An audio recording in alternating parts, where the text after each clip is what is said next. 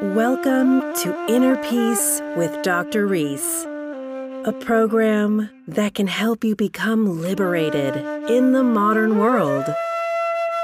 Now, here's your host, Dr. Kevin W. Reese. Have you ever thought about living in a van? Maybe not, huh? I have. I've talked about it on the podcast before. It's a new way to still be in society, but not be of society. Van life brings a certain freedom to your life. Welcome to episode number 37. Today I have Bob Wells on the Peace Pod, and he is one of the leaders of the van life movement. He has an exceptional following on YouTube. When I found his page, I binge watched and watched video after video and learned so much about this new phenomenon called van life. Bob is a true expert of van life. He's been living in a van for about 25 years. And now he's a teacher of it. He has his website, his YouTube channel. He even has a once-a-year conference that he does called the RTR, where people from all over the country drive in with their vans and RVs, and everyone gets together, and he provides education and camaraderie. And he also has a nonprofit organization where he helps people get off the ground in their van life. Sometimes they even give away vans.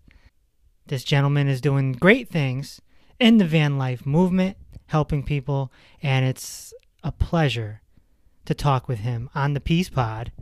Of course, we're going to talk about the basics of van life, what it's like, how do you get started, where do you park, what's the lifestyle, how do you make money. But you know, Bob is a very introspective guy, and a lot of the topics that are discussed on this podcast all the time are going to be discussed with Bob. We got to talk about death. We got to talk about spirituality. And how about the state of the world and where it's going? If you've already met Bob or follow him on YouTube, then you're about to get to know him a lot better over the next hour and 20 minutes. So strap on your seatbelt and let's take a ride. All right, Bob, welcome to the Peace Pod. Thank you very much. I'm glad to be here.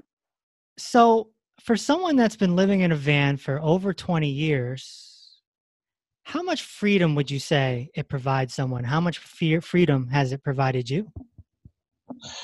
I would say it's provided me with a lot of freedom. When we think about what freedom is, most people don't give it much thought. But to me, the ultimate act of freedom is the ability to choose what I am going to do at this moment. And then a free person has the maximum ability to choose at this moment, I will do this because this is what I want to do. Mm. And not many of us have much freedom. No. The average working person, I worked all my life. I went to work, 40 hours a week, just like everyone else. And I was fortunate. I was at a time when I could get a pension, and now I've got my pension. I'm in my golden years. I don't, nearly all of my moments of my day, I can think to myself, I can do what I want to do right now. Mm. So, and of course, I look back on my past life, my regular working life, and I had very, very few moments like that. They were rare. Yeah, it seems like a tremendous amount of freedom, but you know what? It seems like you have sacrificed a lot of your freedom because now you're a teacher of this and you have responsibility with your YouTube channel and your website and your nonprofit organization, right? So you've kind of given away a little bit of your freedom, haven't you? And so I've lost an enormous amount of freedom. Most of my day's decisions today are made by my desire to build what I'm building. So I'm here at 11 o'clock with you, not because this is my favorite place, although I'm happy to be here, but because I have accepted a responsibility. Right. And so, am I free when I made that choice? Yes, I'm doing exactly what I wanted to do. Right. Yeah, you even have an assistant. I mean, how many people in a van have an assistant? Yeah, I would think that's kind of unusual. Yeah, no, I mean, you have taken on a responsibility, and you're an entrepreneur in your own right, because the YouTube page is, it's blown up, as we say in the streets. It's doing Yeah. well. And you're educating people. I was fascinated with van life. I mean, when I ran into your page originally, I binge watched like most people do. And I identified with it immediately because I am familiar with ashrams and monasteries. And when somebody goes and lives a spiritual life at an ashram or a monastery, it's about simplicity. And when I saw van life, I said, that's really Zen. That's really simple. Now, there might be a few little headaches, right? You got to get fuel. You got to make sure the van is well taken care of. But there's something Zen about it. There's something very present moment about it, wouldn't you say? I would say very much so. Exactly how I see it. And probably one of the questions I get most, I get many of the same questions. How do you go to the bathroom? The nuts and bolts of how you do this. But when they get beyond the nuts and the bolts of how you would live in a van, one of the big things and big fears is, what will I do with myself all day? Will I be bored out of my mind? And that is the civilized mindset of, I have to be productive at all times. I must be distracted and entertained at all times. I can't have a moment where I just sit down and listen to my own head and just do nothing. That is a terrifying thought for the majority of Americans. Mm-hmm. Well, you are confronted with that in the life that I promote. That if you come out here and you wake up one morning and you have nothing to do. You do that day exactly what you want to do. Everything takes a little longer, so you'll be busy, but you'll just go for a walk. Most of us end up going for walks. I knew a guy who would just, he'd been a truck driver all his life, go, just like all of us. He'd run his own trucking into business. And he came out here and he just slowly learned to wake up, go outside, make a cup of coffee, and just sit in his chair for hours and watch nature move. And Beautiful. he would never say it, but that was one of the most Zen things I've ever seen. He could just sit there and be.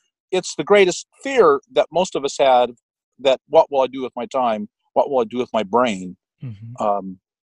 And yet it turns into mostly the greatest joy we have. That's right. I think that's right. People are afraid to be alone, but the English language it's one of the last languages that was created. And they put a lot of thought into it. Alone is all one. So, there's something to be said about being alone. Yes. And we just have to, we in our society, our private thoughts are so, for the most part, so unhealthy and unhappy that we have to be distracted away from them all the time. Right. So it's a major mindset change, paradigm shift, if you can just learn to be alone with your own thoughts. It's terrifying. It's one of the things I warn people about. When you come out here, you're going to face certain things, and one of the big ones is this mindset shift. It will be a traumatic thing and a very difficult thing for many people. The old idea that you hear all the time that men retire and they're dead within years, it's that. They can't ever let go of the busyness of their mind, right. And they can't fill it. And it's so terrifying. I think it kills them. I really do. Yeah. So what you're saying is van life is not for everyone. I believe it is for every human being. But a few of us are so traumatized by our civilized way of life, they cannot adapt back to a proper and correct and normal human way of living. Right. So obviously there's people, my audience is listening, and they're like, probably banging on their table. Get to the nuts and bolts. How do you go to the bathroom? How do you live? Okay. So let's go. Let's use your story as example. Let's go back. Your first van was a box truck, correct? Correct. Yes. So just to give the audience a visual, box truck, like a moving truck, a U-Haul, something to that effect. It had a van nose, just like any van nose, and you see these running around the streets all the time. Right. And then it had a box on the back, and mine was literally 8 foot by 12 foot by about 7 foot tall on the inside. So imagine a room. I mean, that's a small room in a house. That might be a bathroom in someone's house, right? With a low ceiling. So 12 by 8 by 7 foot tall, and that was my home. And this is the 90s, right? 1995, I moved into that van. Okay. What made you wake up one day and say, I'm going to move into that? And what gave you the idea to do that? Well, I had always been a backpacker. And so traveling and camping with nothing had always been a normal thought to me. And when I was just a young man, one summer I delivered pianos. And that was the first, and we had a box truck exactly like the one I ended up in. And so I remember being with the guys and us having discussions about converting it to a camper. I lived in Alaska all my life, and camping is the normal thing. Going fishing, everyone I knew went fishing, right? And so you'd rush down to the river on your days off and set up camp. And I said, wouldn't it be great just to have, if you converted this van into a camper, just put in a cot and a little table to cook on and in your cooler, and it'd be a great camper. And we all just thought that was a wonderful idea. So I went through a divorce in 1995. That's how I know the year. And when the divorce was over, I could no longer afford to pay for two households. And essentially, that's what you're doing. You're going from one household to two, and I could no longer do that. And so I needed a way to live very cheaply, and the van provided that.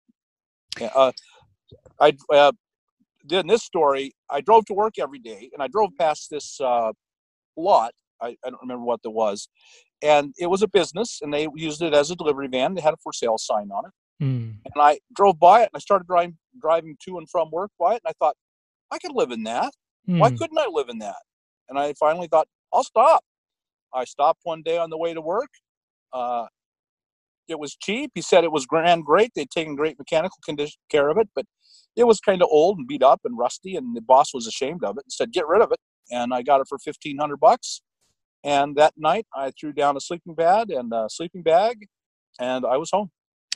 Did you end up insulating it? Oh yeah. I live in Alaska, and 30 below was routine in the winter. Right. And so, yeah, insulation was critical.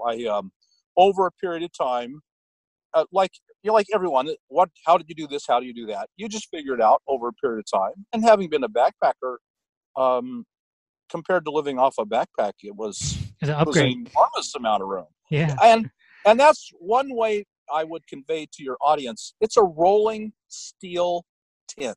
That's right. If you look at it that way, or another way to look at it is 150 years ago, our ancestors, who we admire tremendously, crossed the plains in wagons, covered wagons. Think of it as a covered wagon. Think of me and yourself as a person who's now going to live for the next 6 months or 8 months or however long it took, I don't even know, long time, to cross the prairie in a prairie schooner. Right. So you're living in a box truck. I've thought about a box truck myself, and eventually you end up in just a regular white Chevy van, right? It's been numerous iterations of vehicles. My next one, because I lived in Alaska, was a 4-wheel drive pickup with a very tall shell. Wow. That was my next home. I lived in that for about 3 years. Wow.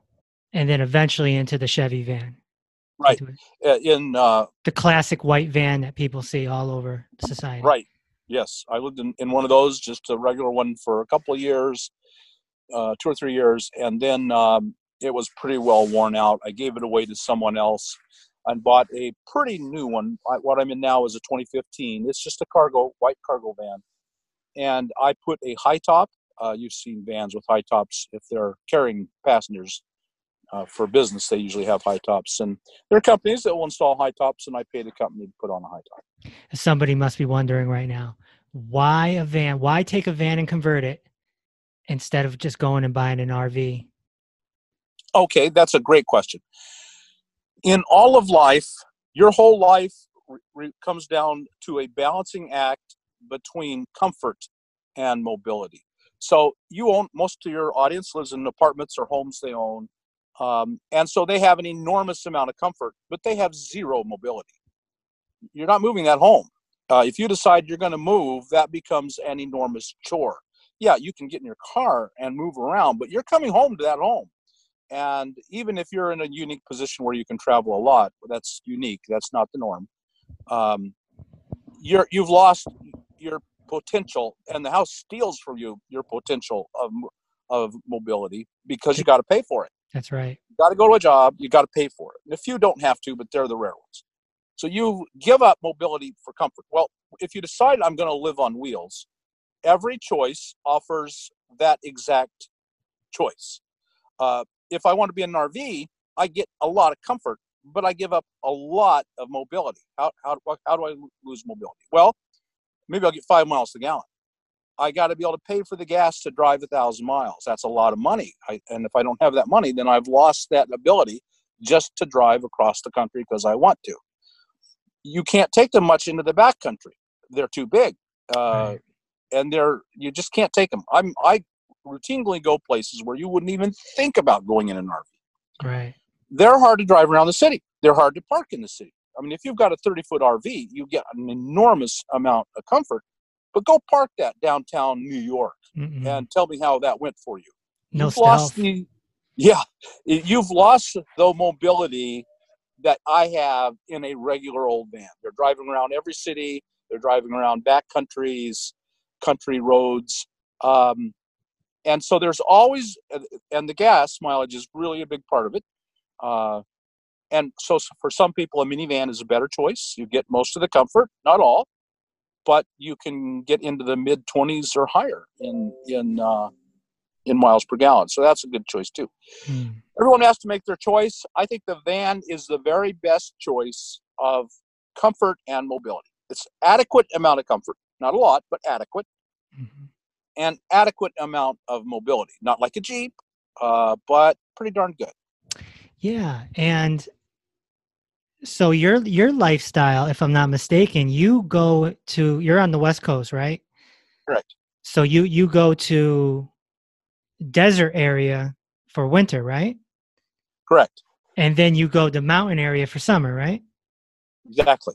Okay, please explain that to the audience. It's commonly called being a snowbird, and we do exactly what wild creatures have done since there have been wild creatures. We follow the weather. And so if the weather is good in one place, we migrate to there. And when the weather turns bad there, and so right now I'm in the desert, it's about 75 degrees. Where I am gets about 300 days of sunshine a year. I like that. I like seeing the sun. And I like being at about 75 degrees. But I bet a lot of your audience is in a very cold place and would think, oh, I could live with 75 and sun.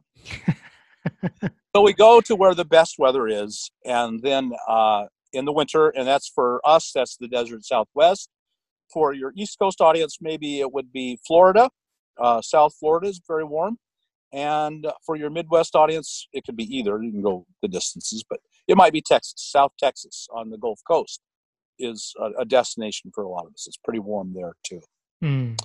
So we just travel with the weather. It turns out the laws of physics dictate that for every 1,000 feet in elevation you gain, you're going to drop about 3.5 degrees of temperature. So if you go up to 10,000 feet, you've dropped 35 degrees. So if it's 135 in Phoenix, which it doesn't get, but let's just say it is, it will be 100 at 10,000 feet. And so you get much cooler. Or more realistically, if it's 110 in Phoenix, it's going to be 85 at 10,000 feet. So we look for elevation more than we look for north. And a lot of people do city parking. They do stealth mode. They park in the back of a hotel or they park on a city street. It sounds like that's what you did in the beginning, and you've evolved to where you are now.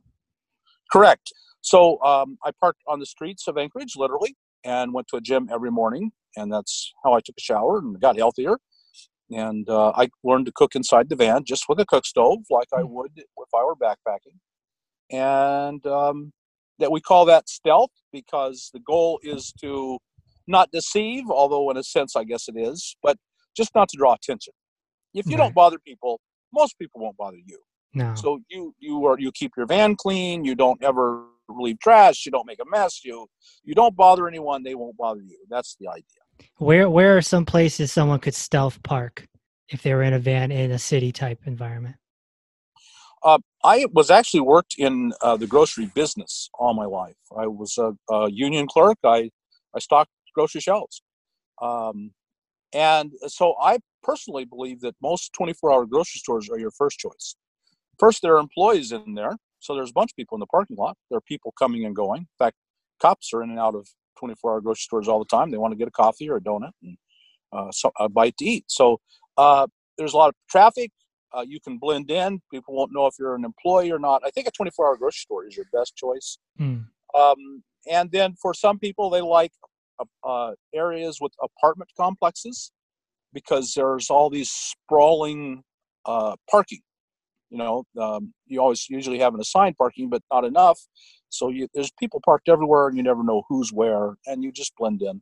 You get a little further away, so you're not stealing their parking spots, but you blend in, and no one knows who you are or what you're doing there. Those are two good ones. How about a commuter lot?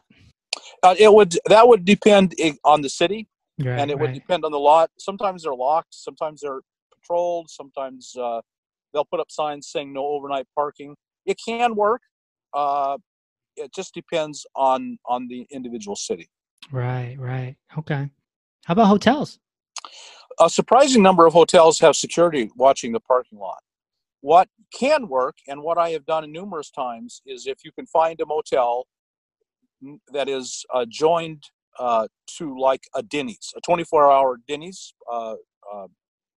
restaurant chain. And so you could be in between them, and no one would know if you were in working at the Denny's, in eating breakfast at the Denny's, or in the motel. So in other words, you're just thinking, how can I not draw any attention, the least amount of attention to myself? Right. And that's a good one because you could be in either place. And you can go in and get Denny's and get Wi-Fi and buy a cup of coffee and a piece of pie. That's nice too. And use their bathroom. You have a chart on your website, rvliving.com, that someone could live in their van for $500 a month or $1,000 a month, and then you have it all broken down. And I do say on there, it is a very frugal life at $500 a month. Right. You are in survival mode in this country. The problem in this country is we have become a very low wage, very high cost of housing nation. And many people are being trapped in that. So they may be making a pretty good wage, but they're comparatively what it used to be. But their cost of housing has skyrocketed so much, and cost of healthcare and other things are still up. And they can't afford to live. What I'm finding a lot in my community is particularly women who are on retirement age, on Social Security, and when they were young girls, if you're 60 or 70 now, when you were a young girl, you were told to stay home, have kids, get married, and take care of the kids. And so they did. And because at that time, so we're talking 50 years ago, there were no jobs for women. It was discouraged. The jobs that were there were not very good jobs. They didn't pay much.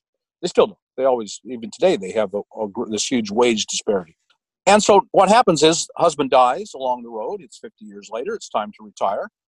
They had been promised if they did their part, they would be taken care of. Right. Now it's time to be taken care of. And so husband has died or replaced them with a better model. And they go to draw their Social Security. They don't have much because they didn't work that much. And when they worked, it was low wage jobs. So they end up on between $500 and $1,000 a month on Social Security. And you cannot live in this country on $500 or $1,000 and be in a house. Right. If you can, you're eating dog food. I mean, literally, you're eating dog food. And every month you're deciding, will I eat or will I pay for electricity for next month? And the idea, well, now I need to go to a doctor and get these prescriptions filled. That idea is out, because if you're not Medicare yet, or if you can't afford the extra that all the other plans cost, you're not going to go get the medicine. You're doing without, because you have to have a place to live. The one thing you do not want to be in this country is living in a cardboard box under a bridge. Right. And that's a lot of what a lot of seniors are facing. Right. Live in a cardboard box under a bridge, or eat, or get the medicine that will keep me alive. It's a sad and pathetic state, but it is very, very real. Right. The average Social Security is $1,400. And so that means a huge chunk of them are under $1,000 a month, and you can't live on $1,000 a month. And in fact, I just saw a survey that said 25% of Americans do not have a penny saved towards retirement today, right now. And over 50% couldn't put $1,000 together for an emergency. So, this is going to continue. The next generation is going to come to retirement age with no money in the bank, Social Security only, and that's not a livable wage. It's not, you can't live on it. So, all that to say, there are a lot of people who are making between $500 and $1,000 a month. And while you cannot possibly thrive, maybe you could survive living in a house, but that's all. You can't thrive on that wage. You can thrive if you can own a good minivan, and you can buy a good minivan for $3,000 and turn it into a nice little home for perhaps just a couple hundred. You can thrive and not just survive. At the end of the month, you will have a bit of money left. You will have traveled in that month. When you buy gas, you have to move the way we do this on public land every 2 weeks. So every 2 weeks you're going to move, and you're going to see the country, and you're going to not just survive, you're going to thrive. You eliminate the cost of housing, you can live surprisingly cheap still in this country. Sure. You mentioned the minivan. It's smaller than what you're in, but it's an option for people who don't have enough money. The van life has become so popular that finding a good van is very difficult and expensive. And so minivans are plentiful. And so I do recommend minivans. You do give up some comfort. You gain some mobility. And great gas mileage. Great gas mileage. I mean, you're getting into the mid-20s is pretty easy on a minivan. Wow.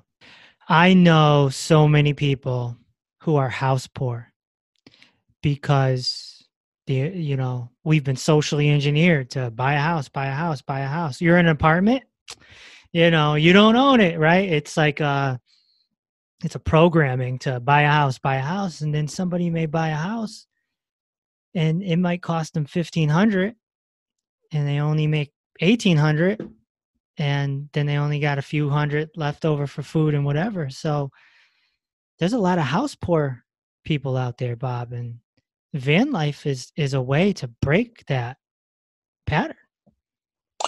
Right. I think what happened, I'm sure you're familiar with the hashtag van life movement, which is very, very strong among the young, because, and I think it's primarily because of 2008, when it became just starkly evident that the economy of our country has drastically changed. The idea, here they saw all these people who had worked all their life for a pension, and it was just stolen from them. Right. The company went to court, and their pensions just disappeared. The company they had worked for all thetheir lives, 20, 30 years, all of a sudden they had no pension, they had no job, they had nothing, zero. Then they lost their house, and they literally had zero. They were in a cardboard box. And so I think that was, and the one thing that society has always said is, buy a house, upgrade, keep buying bigger, better houses. When you get older, you'll have a pension. We'll take care of you. That's our promise. And you'll have Social Security, and you'll sell the house, and you'll buy a smaller one, pay cash. You won't have to pay a house payment. You're going to have a great old age, golden years. Well, it became very, very evident in 2008 that that was a hollow promise. It had been true for the boomer generation. It really was. It was true for my generation. That came true for me. I don't believe it's going to come true for any more generations ever again. I don't know what the future is for our economy, but it's not that. It's not the golden years. Staying at one company for life, keep upgrading houses, everything will be golden. That's no longer true. And I think anybody with common sense can see that. Right. How about heat? How would someone in van life heat themselves? There's a few options, right?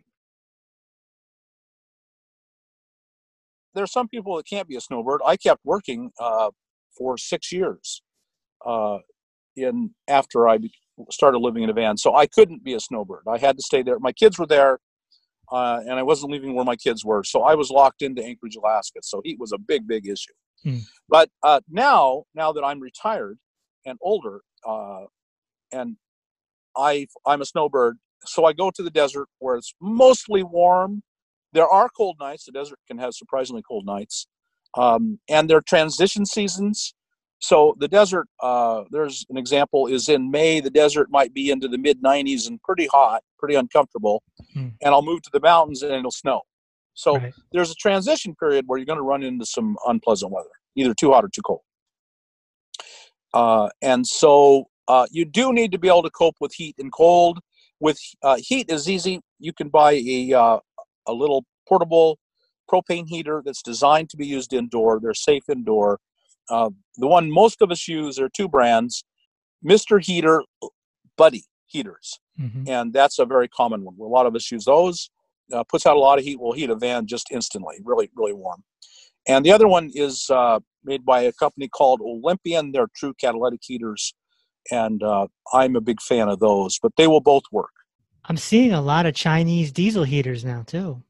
And they're superb. They're about $1,000. And so that's so much that most of us can't really afford them. They're vented, so they're going to be inherently a little safer. There's less risk. And they're thermostat. They just, come on, go off. And so, yeah, those are real popular. In fact, I know some people, and either gas or diesel, you can tap right into your gas tank. So, Bob, you're in your 60s, right? 64, almost 65. Okay. So your children must be in their 30s? Yes. How do they feel that dad's been in a van for the last 20 something years? Well, they kind of grew up with it. My son, I think he's amused by my notoriety. I don't know how else to say that. Hopefully he's just amused by it.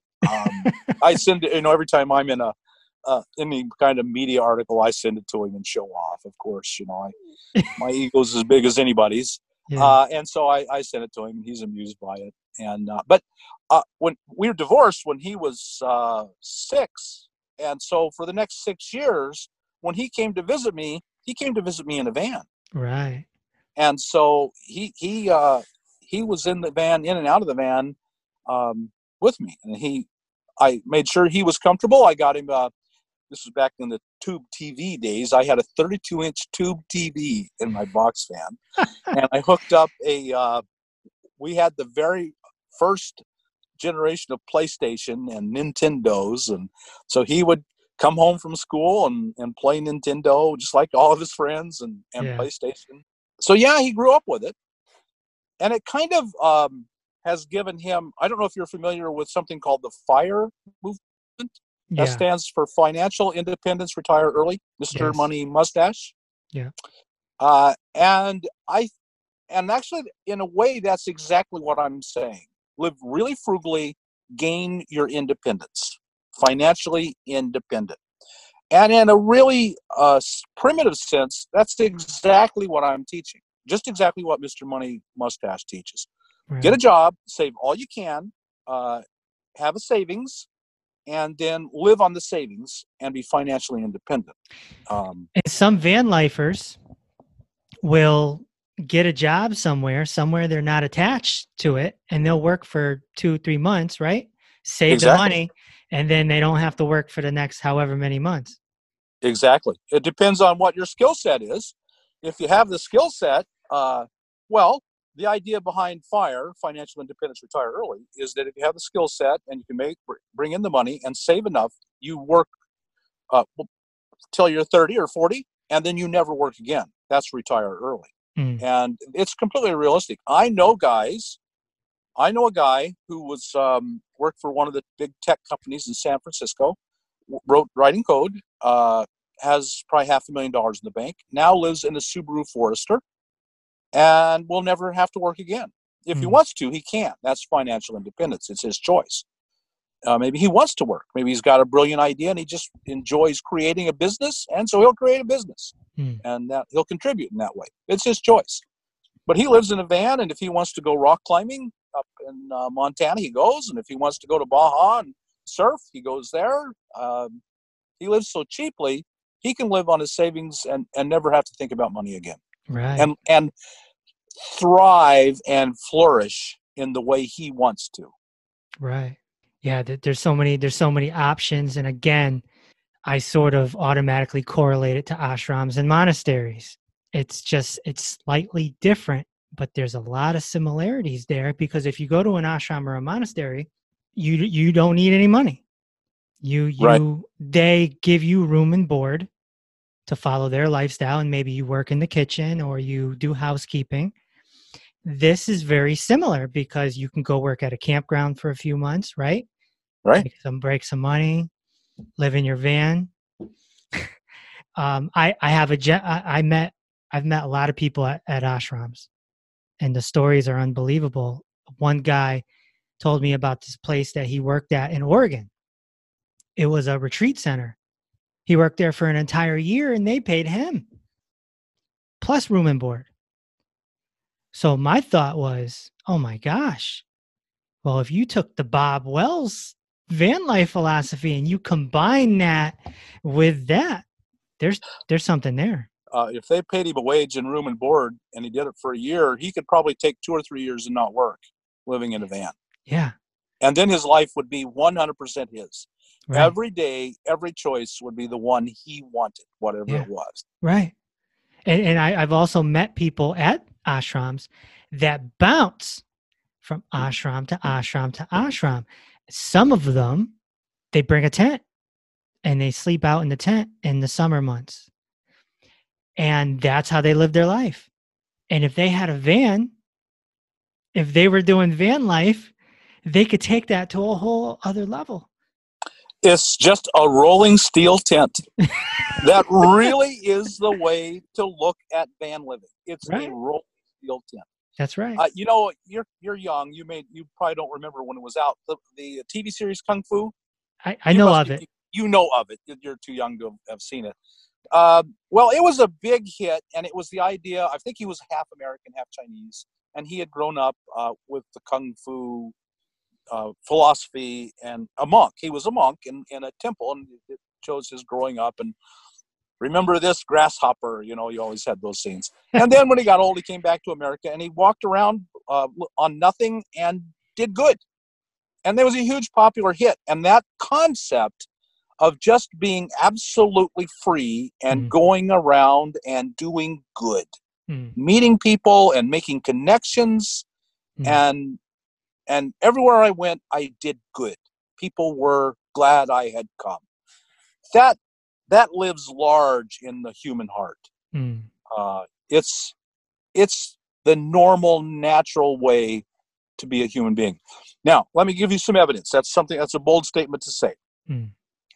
For the first 2 million years of Homo sapiens and pre-Homo sapiens, that's the way every single one of us lived. We lived in a small community, and the community lived and died by the contribution of each one. We were in complete cooperation. If you said, where is the best way to store excess food? The answer was always in my neighbor's stomach. Right. Because the next day when I needed him, he was healthy and strong and was there for me. And that is, so this being deeply connected to each other, traveling around, taking care of each other, living in cooperation. The evolutionary biologists call it the environment of evolutionary adaptedness. This is the environment and the way of life our species evolved to live. And the more we live away from that, the unhealthier we are, mentally, emotionally, spiritually. And we live in a society that's tremendously unhealthy, mentally, emotionally, and spiritually, because we have drifted so far from the 2 million years of evolution. And I believe intelligent design that created us to be that way. But whether you do or not, whether you believe in science or evolutionary or intelligent design, doesn't matter, they both agree. That's the way humans should behave. That connected, deeply connected, generous, cooperative spirit. Absolutely. I've heard you say on a video once that you made death your best friend. Yes. Death is a very, very big topic on this podcast. I talk about it all the time. I truly, truly feel that it's the most important event of our life. And when you understand death and you can get close to it, it helps you live. Yes. How have you made death your best friend? I ponder it. I literally ponder it. I meditate on it. When we talked about freedom, and first and foremost, I think freedom is that ability to choose today, but it goes beyond my actual, natural body's ability to choose. We all have points in our lives. We think to ourselves, why am I doing this? I don't even want to do this. Why do I do the things I don't want to do? Right. And why don't I do the things I do want to do? So freedom is as much an internal, spiritual, emotional, intellectual exercise as it is an outside exercise. And so I give a lot of thought. I have pretty much devoted my life to understanding what does it mean to be free spiritually, emotionally, and intellectually. And I believe first and foremost is embracing death and befriending death. And so I'm not a very smart guy. So I try to stand on the shoulders of really, really smart guys. And so I think particularly back to the Stoics and Buddhists, Buddha himself. Yes. And one of the things that Buddha did, now I'm not a Buddhist, but one of the things that Buddha did was they actually would go to graveyards and dig up graves and sit around and ponder that dead body. Yes. And you can't see it, but I've got a skull not very far from me. And the Stoics are another group that I tremendously admire. I see so much commonality between the Stoics and the Buddha. Yeah. And the Stoics encouraged people who followed that philosophy to do negative meditations, ponder the bad things in your life. In fact, there's a famous quote in, I think it's Epictetus, who was a big one, or Marcus Aurelius, I'm not sure, where he talks about pondering your child's death. When you get up in the morning and you hug and hold your child, ponder their death, and then hold that close and think to yourself, this child is going to die. I'm going to lose them, or I'm going to die. I'd better take this moment and be here with this child. Yeah, man. Everything is temporary.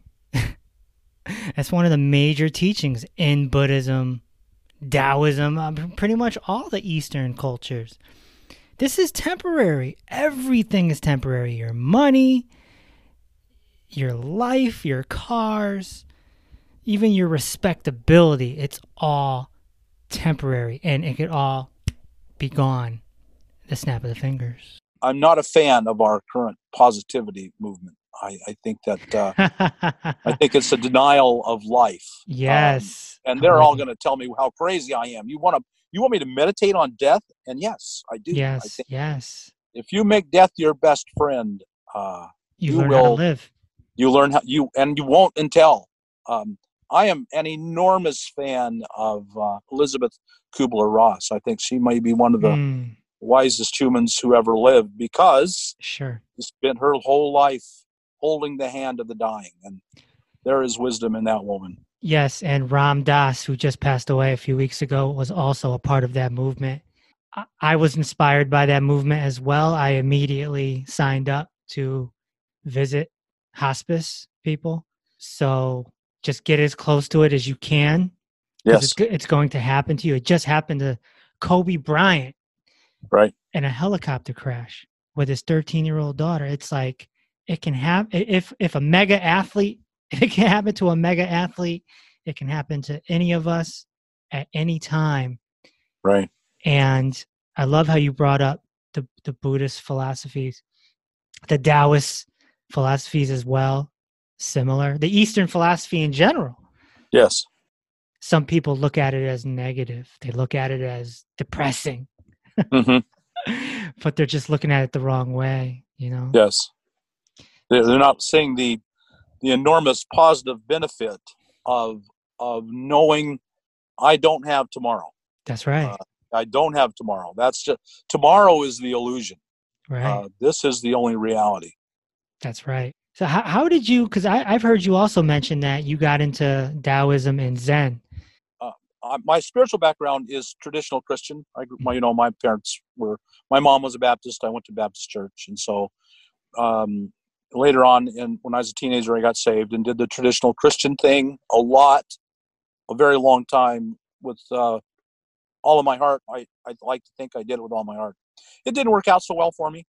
And so when I got older, especially when I went through my divorce, it was a real hitting bottom for me. And the church I was going to was actually into the 12 steps. And I was at a real bottom, really bad spot in my life. And my pastor, who was a very great, wise man, said, "Why don't you go talk to so-and-so, who was was an addict, was a drunk, and a real low bottom drunk, in and out of mental institutions and jails. And why don't you talk to him about the 12 steps and AA?" So I went and talked to him, and it all made sense to me. And I'd never been drunk once in my life. I've never used an illegal drug. Those things don't apply to me. But I'm a very addictive person, and so the question of how can I be free of the demands of my heart, how can I actually find true spiritual freedom, was an incredibly important question to me. So I started going to AA meetings with him. Again, now I've never been drunk in my life. I sat down to my first AA meeting, and I knew I was home. These were my people. This was the only place on this planet and for the very first time in my life, I belonged. So I kept going to AA meetings because I belonged. I wasn't a drunk. I couldn't be a member. The only requirement for AA membership is a desire to stop drinking, and I didn't have it. And their philosophy is the higher power, right? It is. It's the 12 steps, one day at a time. Right. That is a hardcore. The only way you can stop drinking is one day at a time, and really the only way you can stop drinking, or whatever your addiction is. Or maybe it's overworking. Maybe it's whatever it is. Maybe it's gambling. Maybe it's eating. For lots of us, it's eating. For huge majority of us, it's shopping. The only way you can stop doing those things, eating and shopping, is through finding a higher power. And so there was a method. The 12 steps are simply an organized plan, a spiritual kit that you pick up and you follow the plan, and miracles happen. And one day you realize, I've stopped shopping, I've stopped drinking, I've stopped drugging, I've stopped eating compulsively. And so for the next 2 years, I went to probably 2 or 3 meetings every single day. I worked the steps. Whatever my sponsor said, I did, and my life changed. And there's an incredible correlation between the principles of Zen and Taoism, the Stoics, and the 12 steps. So that's my background. Okay. You have to have a higher power to adequately work the steps. The miracle occurs only when there's a higher power. But it's for each person to determine for themselves who their higher power was. Well, I'd been a Christian all my life, and my higher power was Jesus. And that had not worked for me in any way, shape, or form. I had to find a higher power. And so I began a study of all the world's religions. I said, okay, I'm just going to look around. In AA, they say, the only thing you have to know about a God is there is a God, and you're not it. And those are the two hardest things you can ever really believe. I'm not really God. and I'm not really fit to direct my life. And that's the fundamental principle of AA. You need a manager. Your life has become completely unmanageable, and you need a good manager. You got to fire the one you've got, which is you, and get a good one. And so you start looking for one. And I was on a search for one. And from that day to this, finding the right manager and making the right manager in charge of my life is everything I do. And making sure that today, at this moment, that manager is in charge and not me. Religious ideas that I spoke to me were primarily Zen, Taoism, as you mentioned, and Native American. And I see the tremendous similarity. And then philosophically, Stoicism. Yeah. Okay. No, that's. And I see them all really blending together. And I see death in the Native American spirituality as varied as it is. A saying you will hear all the time among Native Americans is today is a good day to die. You live every day ready to die. And so that's that concept of embracing death that is a commonality. Right. And see, now, like you just said it a few minutes ago, people are overly positive now. They're into this law of attraction stuff. The idea behind the law of attraction, this is the fundamental idea. I know what's good for me, and I'm going to get it. And I operate under the exact opposite philosophy. I had no idea what's good for me. And I spent most of my first 40 years of my life doing everything I could get it for myself, and every action was wrong. It's the old, I think it's a Buddhist saying about the farmer. The farmer has a horse, and the horse runs away one day in China or old America. And the neighbors come and say, "Oh, your horse has run away. That was so important. No, it's such a disaster." And he says, "Well, we'll wait and see." And the next day the horse comes back, and this time he's pulling. Well, he's got a herd. Now all of a sudden he's got 100 horses. Yeah. Oh, and the neighbors say, "That's so wonderful. Things are so great, so great, so great." And he says, "Well, we'll wait and see how this turns out." So the next week, his son is breaking one of the horses. He breaks his leg. The neighbors come over and, "Oh, this is such a tragedy. It's so horrible. It's so horrible. Your son has broke his leg. You're going to lose your farm. Everything's awful." The next day, the emperor comes around and says, takes all the young men, but he can't take their, and then they're all killed. They're all go to this big battle, and they're all killed. But his son has a broken leg and can't go. So, the moral of the story is you never know what's good for you. Shakespeare got it right. Nothing is good or bad, but thinking makes it so. The idea that you know what's good for you and you're going to make it happen, I think that's a tragic mistake. Well, yeah. I mean, I approached my mentor once, who was a mystic, and I asked him about the law of attraction, and he said, a lot of it, sounds good, and yeah, the universe will take care of you, this, that, and the other, but be cautious because people are translating greediness. Yes. Because they're constantly they're trying to get what they want. And people do that in prayer too, a lot. That's what most prayer is. It's greediness. It's all. It's pure greed.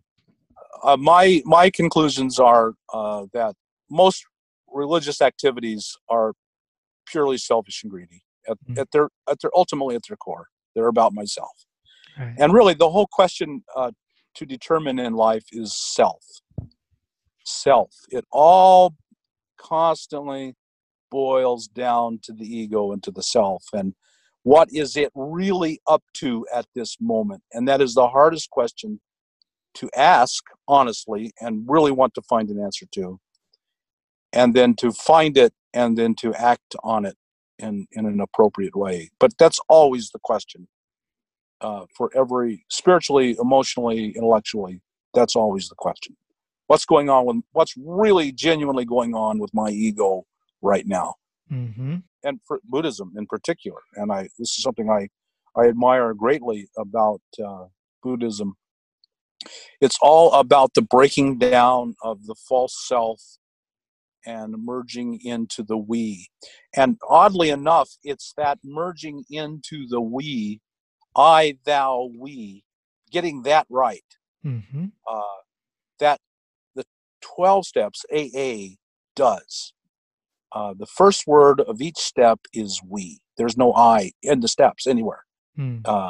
It's always a we. And that's when you come in and you sit down For me, it was my very first experience as a human being as a we and not an I.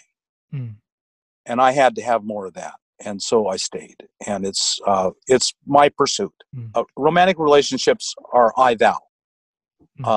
And really good ones, it's 1 + 1 = 2. So you're greater than the sum of the parts. But you either bond together and merge together the I and the thou, which is what most of them do, or there's just two of you. And that's what really, ultimately, that's what nearly all marriages devolve into. We just cohabit. You want two people cohabiting. Right. A few good ones, they merge and in to some degree. I think my ultimate goal is 1 + 1 = 3. You're you, I'm me, but together we're some new complete entity. Right. This we thing. And these marriages that are virtually mystical, it's a we thing that's incomprehensible to the ego. It can't. I can understand me. I can understand you. I can't understand the we. My ego can't comprehend that. You have to experience it. And I think the pursuit of all spirituality is 1 + 1 = 3. Well, there's also another teaching in that, I think, that we need to be comfortable with things not making sense. Yes. So, the lesson here is acceptance. Absolutely. I couldn't agree more. You have to give up the demand that things make sense and that you be right. Logic. Right. You have to let it go because it doesn't work. It doesn't translate. That's right. I mean, we need it. We're not going to live our lives illogically, but with the big questions, the questions that form the non-practical. Right. There's the practical and the non-practical. The meaning, not the science. Science is, 1 + 1 = 2. Right. But the meaning of what we're studying can be 1 + 1 = 3. That's right. It's hard to teach butterfly to a caterpillar. Yes, that's a good saying. I like that a lot. It's not going to make sense to everyone. I'm here. Higher power's there. I got to go there. Right. What if it's not 1 + 1? What if it's 1 + 1 = 3? I'm here. Right. He's there. She, it. And there's something else. What if it's that something else? Right. Well, I think that's enlightenment. I think we just described enlightenment. So Zen would just say, just be here now. That's all you have to do. Right. That's why Gautama the Buddha, he didn't talk about God. Not to say he didn't believe, but he didn't want to teach his people. He wanted them to drop the concept of God so that they could develop themselves internally, because people get attached to it and it becomes a greed. Like money would. Mm-hmm. So this goes back to what we were talking about with praying greedy, always asking, God, please give me this. Please help me with that. Please make sure so-and-so doesn't die. Right? It's like a dad. It's like if you ask your dad, can I borrow $100? Next week, can I borrow the car? Next week, can I borrow another $100? It's just constant. You're asking. The goals in the future, forget about that. Just be here now. Yeah, actually, that's one of the reasons why I'm a big fan of the steps. The 11th step, which is coming to the end, the last 3 steps are commonly thought of as the maintenance steps. The 11th step says, sought through prayer and meditation to improve our conscious contact with God as we understand God, praying only for knowledge of His will for us and the ability to carry it out. So the steps, built into the steps, is you don't pray for yourself. You don't come to God with greed ever. That's right. It's built in that the goal is conscious contact. It's 1 + 1 = 3. It's we.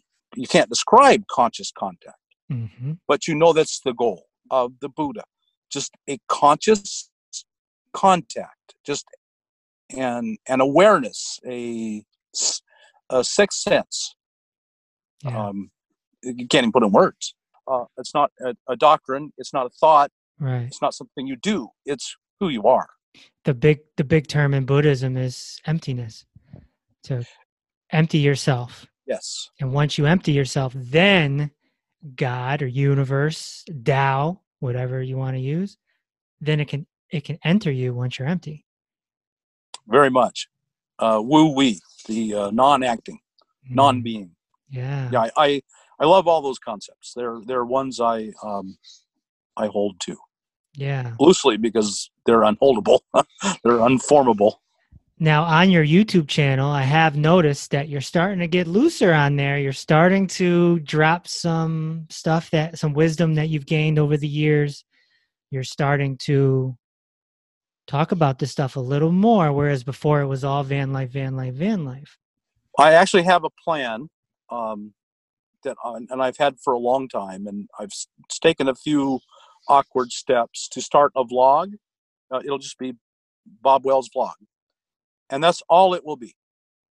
It will be philosophical, Stoics. It'll be spiritual, Buddha, Tao, all these things we've discussed. It will be all these things we've discussed. Right.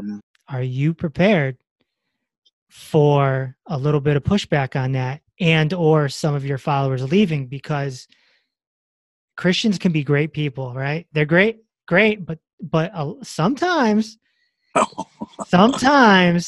there's an arrogance of, my God is the only way, and this is the only way, and if you don't do it, you're going to hell. Are you ready for that pushback? Oh yeah, you have a big following. I do, and I've always gotten that audience, that pushback. Every so often, like you said, even now, every so often, my religious viewpoints come out, and yeah, I've had Christians write me and tell me my father is the devil, and I'm going to hell, and tell me all about Jesus. Yeah, I'm well aware that would be part of it. That's why I would do it as a separate blog. I'm going to say right in it, these are my personal opinions. If you can't stand to be around someone who has a different opinion, please don't watch. Turn me off now. Don't watch this. Why make yourself angry? Right. What I'm going to say is make a great majority of people unhappy. I mean, if you're an atheist, you're going to be mad. If you're a Christian, you're going to be mad. Right. Why put yourself through that? Right. But it will happen. Yes, I know. A lot of just, people hate me now. I mean, there's YouTube is full of people who are busily doing everything they can to tell me how wrong I am about everything and what a bad guy I am. Yeah, well, they could also look at it as you're teaching people to sell their house and pack up their stuff and move into a van. Right, which is exactly what I'm doing. Yeah, I'm actually very very much anti-establishment. Sure, you don't want to be held down by the man, if you will, the system. Yes. You have found a freedom inside of society. It's a topic on this podcast that happens a lot. It's still being in the society, but not being of society. Yes, I think that really that's kind of summarizes it. And now you're sacrificing some of your freedom to teach others how to be in this society, but not of this society, so they can gain their freedom. Yes. Another big topic that comes up on this podcast often is books. I'm a big reader. It sounds like you're a reader as well. I have an episode coming up where I prescribe my top 5 books for anyone that wants to go on the spiritual path and kind of fast track it, But I got to ask you, have you read any good books lately, Bob? I just recently read a book that was just so powerful for me. It was called "Rich Christians in an Age of Poverty." Boy, it was powerful. He just went through what the Bible has to say, beginning to end, and he's a Christian, and he's pro-church, and he is as gentle as he possibly can be. But there's just if you'll read the Bible honestly, I would recommend everyone read it. Every Christian should be required to read it, and and everyone should read it. It's what the Bible has to say about taking care of the poor and taking care of each other is just endless, beginning to end. Okay. You must be familiar with the year of Jubilee. Every 50 years, this never happened. The Jews never once kept this when they went into Palestine, as far as we know. It never once happened. Well, but the way God set it up is they distributed the land as fairly as they could to every person who came out of Egypt and into Palestine. And they owned the land. They could do anything with it. They could trade it. They could sell it. They could lose it. They could gamble it away. I mean, they could do anything they wanted. It was theirs. But every 50 years, it returned to the original owner. So if I leased it after 40 years, I knew this was a 10-year lease. If I leased it on the 49th year, I was only going to get that land for 1 year, and then it was going back to that person. The point was, you could never accumulate wealth because every 50 years, the wealth was lost and returned to the original owner. Money could not, in the Judaic system, end up all in the hands of a few. If you did that, every 50 years, the land returned to the original owners, and everyone had an equal share, and their children, because money of them would be dead by then. Accumulating wealth is anti-biblical. So I'll stop there. Well, a little trip off the side. Yeah, well, the Bible it's like a great novel, and there's secrets to it. There's decoding that needs to happen to truly understand it. I like to study Kabbalah sometimes in the Zohar. The Hasids, the Hasidic Jews. But it's interesting how they break down the stories, and the stories in the Bible are, they're breaking it down metaphorically, and how there's meanings underneath where some people just take it all literal, Well, that is really the question. What do you take literal and what do you take figurative? Right. Jesus clearly said, if your eye offend thee, pluck it out, and if your hand offend thee, cut it off. Right. I don't see that happening very often because everyone takes that to be figurative. But when he said talked about a lake of fire, that had to be literal. There was a literal lake of fire. Well, I think they got them backwards.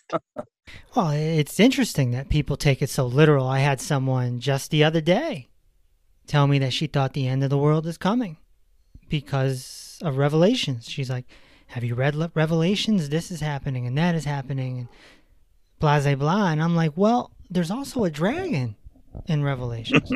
It says an enormous red dragon with 7 heads and 10 horns and 7 crowns on its head. Its tail swept a third of the stars out of the sky and flung them to the earth. The dragon stood in front of the woman who was about to give birth so that it might devour her child the moment he was born, etc., etc., etc. So, there's meaning behind that dragon. It's not a literal big red dragon. It's so metaphorical. There's layers to it, and a lot of it is astrological too. Very much so. Oh, yeah. So we don't know how much is true and whatnot, but there are real teachings in there. That's for sure. Stuff to live your life by. Absolutely. Speaking of that, as we wrap this up, what's your plan for the next 10 to 15 years? Again, you're coming up on 65. You don't want a house. You don't want an apartment. You're happy in the van. You're happy being a nomad. You're satisfied. That's a big word. Satisfied. Content with 1 + 1 = 3. But, physics are physics and reality is reality, and you're only going to get older. Do you have any sort of plan, or is it just day by day? I do have a plan. My work is everything to me, and I do consider it work. One of my favorite quotes out of the AA literature says that every day is the day we have to carry a vision of God's will into all of our activities, saying to ourselves many times throughout the day, not my will, but thy will be done. And that is what I live my life by, that I don't carry rules. I carry a vision of God's will for me. Right. And it's not like anyone else's vision. It could not be like anyone else's vision. It's all individual. And I think God's vision for me is the work I'm doing. And I want to, and I don't know how it's going to ebb and flow, but I'm getting older, and it's critically important that it outlast me. And so that's what I see as my vision for the moment, is making sure that what I'm doing outlasts me. And so I started a nonprofit, Homes on Wheels Alliance, and it's set up under all the rules of a 501c3. We are a 501c3.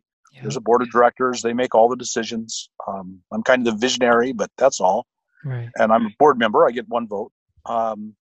They're completely independent. So I've created this thing which will outlast me, my work. I want my YouTube channel to outlast me. I want to find someone who I can bring on as a partner, and that they will, when I will slowly do less, I'm going to get older, I'm going to run out of strength and energy, and I'm going to slow down, and I'm going to die. I am going to die, dying right now. Mm-hmm. And so I want that to go on without me. I don't want that just to die. I don't want my work to be for nothing. So I always have it in mind to find the person that the vision wants to take over for me. So that's my immediate goal, and then to do less and less, and retire and slow down, and do less and less. Never stop, but do less and less. That's kind of my vision for the moment. Right. As long as we got internet, Bob, you're gonna last.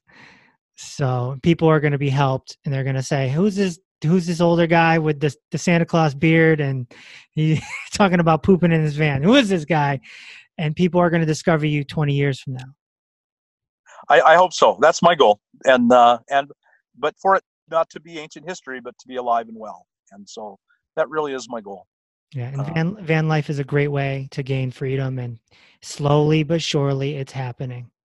Something we have not talked about along those lines is I am devoted to science. Everything I do, if I can't find science must not I just read a book by the Dalai Lama. The Dalai Lama has a book out about how if in any way, shape, or form science disproves Buddhism, you immediately drop that part of Buddhism. Mm. The Dalai Lama is a man of science, and Yes. He talks about he's gone all over the world and talked to the greatest scientific thinkers, and it all, to my mind, it all aligns and is flowing together in ways we could never have imagined. So, and I won't go into the details. So I'm a 100% believer in science, and science has made it extraordinarily clear. It's an absolute scientific certainty, as much as anything can be, that there is a climate catastrophe coming quicker than we will ever have known. And the desert Southwest is going to become uninhabitable. You just aren't going to be able to live here. There's not going to be any water, for one thing. We depend too much on the Colorado River, and that's just not going to work anymore. It's going to be too hot. There's not going to be any water. It's going to be uninhabitable. South Florida is going to become uninhabitable. Sea level rise, and some of it will be underwater, but the majority of it will become uninhabitable because it's a sandstone sandbar, and the seawater is going to infiltrate into the fresh water, and there won't be anything to drink. Right. The coasts are essentially going to become uninhabitable. We are going to become a nation of nomads. Probably not in my lifetime, but within the next 50 years, next 100 years, it's an absolute. And so part of my work is to prepare for that. At the moment, is calling out those who need it, not because of climate catastrophe. Biodiversity disaster is coming upon us in ways we can't even imagine. I could go on and on about the science of biodiversity disaster. It's coming. And we're not going to do it. We could. The argument is, can we do anything about it? The optimists say yes. The realists say no. But the fact is, we won't do anything about it until it's too late. Then we'll start trying, and then it'll be too late. It's coming. We're all going to be nomads. We're going to become nomads. We're going to become climate refugees. And so a nomadic way of life is going to become the norm, like it was for the first 2 million years of human and pre-human history. Do you think that van life will be a great way to do that nomad life, or will we run out of fuel and it will be irrelevant? We're all going to be on the move. we're going to leave all these regions of the country that are uninhabitable. We're all going to be moving north, where the climate will be better, more, and won't require. We're going to stop using fossil fuels. We're just going to stop. What few we have to burn some, but for some things, plastics and so on. But who knows? I have no idea what the future is going to shake out like. People a lot smarter than me that are going to figure that out. But it's going to be nothing like it is now. Capitalism will become reviled for what it is, a horror to the earth and to humanity. Socialism and communism aren't options; they're just failures. I don't know what the future will be, but it won't. It will be very different than it is today. Maybe there won't be government. That's the way it always worked in the past. The first 2 million years worked really, really well, and it was always at the extreme local level, and very egalitarian. There were no votes. One guy was just the wisest, and then everyone kept asking him what he thought, and then they started doing it. But that one who was the wisest, or that group who were the wisest, this is the way all primitive peoples lived. The elders were always the wisest. They were always listened to, revered. There are lots of Neanderthal graves with very old men, very, very sick men. People would. They found a Neanderthal grave. His jaw was gone. He couldn't eat. The Neanderthals had chewed his food. He was old. It had been healed for years, decades, and his tribe chewed his food and gave it to him. That's how he lived. That's the way humans have always lived, and we're going to do that again, whatever form it'll take. So currently, getting in a van and living a nomadic life could psychologically prepare us for this if we're younger and we're going to overlap into this. Absolutely, and not very far away. We're just at the beginning now with all the natural disasters, and the real hardcore changes are to come. And what the natural disasters we're facing now, we will look back in 10, 20, 30 years and think, boy, those were the good old days. And it's just one after another, and it's going to become worse. That's what the science says. It's not my idea. I'm not bringing it up. That's what the science says. Right. So I gotta get in my van, Bob. I gotta make this happen. I think so. And I don't talk about this much. You should do it because you'll be happier. Right. You'll be healthier. Mentally, emotionally, spiritually, physically, you will be healthier. Yeah, my thought personally is to do part-time first. And to be able to go to ashrams and monasteries but not be stuck there. Yes. So I can go there for a month, and then I can come back to regular city life, and I can go back and forth. And also Bob, too, I for me anyway, the social aspect. Yes. So if I want to visit a friend in New York, I'm in Hartford, Connecticut. If I want to go 2.5 hours to New York to visit a friend, right now I got to think too much. Well, I got to get a hotel.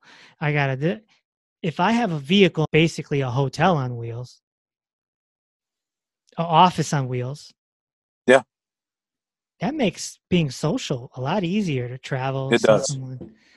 And what most of us find is that stress falls away, and and what makes American life so miserable is the constant replaying of the tapes in our head, the last argument with the boss, the last fight with the wife, the teachers at school who are struggling with my children. Those tapes play in our head nonstop. And once you kind of break away from that, those tapes can stop playing, and you can start listening to your heart and to the real, true you. And then when I find you and I come together, then if the tapes aren't playing in your head and the tapes aren't playing in my head, we can actually hear each other. I can actually hear what you're saying and feel what I'm seeing on your face and in your heart. And then you and I can bond in ways that you will never have bonded with another human being before, because the tapes keep playing. Right. Very well said. If somebody's already familiar with you and they listen to this, are they ready for this, Bob? I don't... Well, it comes out a little bit here and there. Yeah, no, it's They should Again, sit down. I'm going to start doing this on a channel, and so it's my goal to get this out there. I think these things are as important as how to poop in a bucket, and I want to get them. Sure thing. Death is coming, and for all of us. It's here any day, and so today's the day to get ready. Today's the day to get ready. I love it. Okay, Bob, where can they find you on social media so they can come see your work and come say hello? Oh, this is actually where Casey should answer. I'm Cheap RV Living on YouTube. I'm Cheap RV Living on Facebook and I think Instagram, and my website, cheaprvliving.com. That's Cheap RV Living, and you'll find me. And your website is full of tons of information. It is. Everything I know is on my website.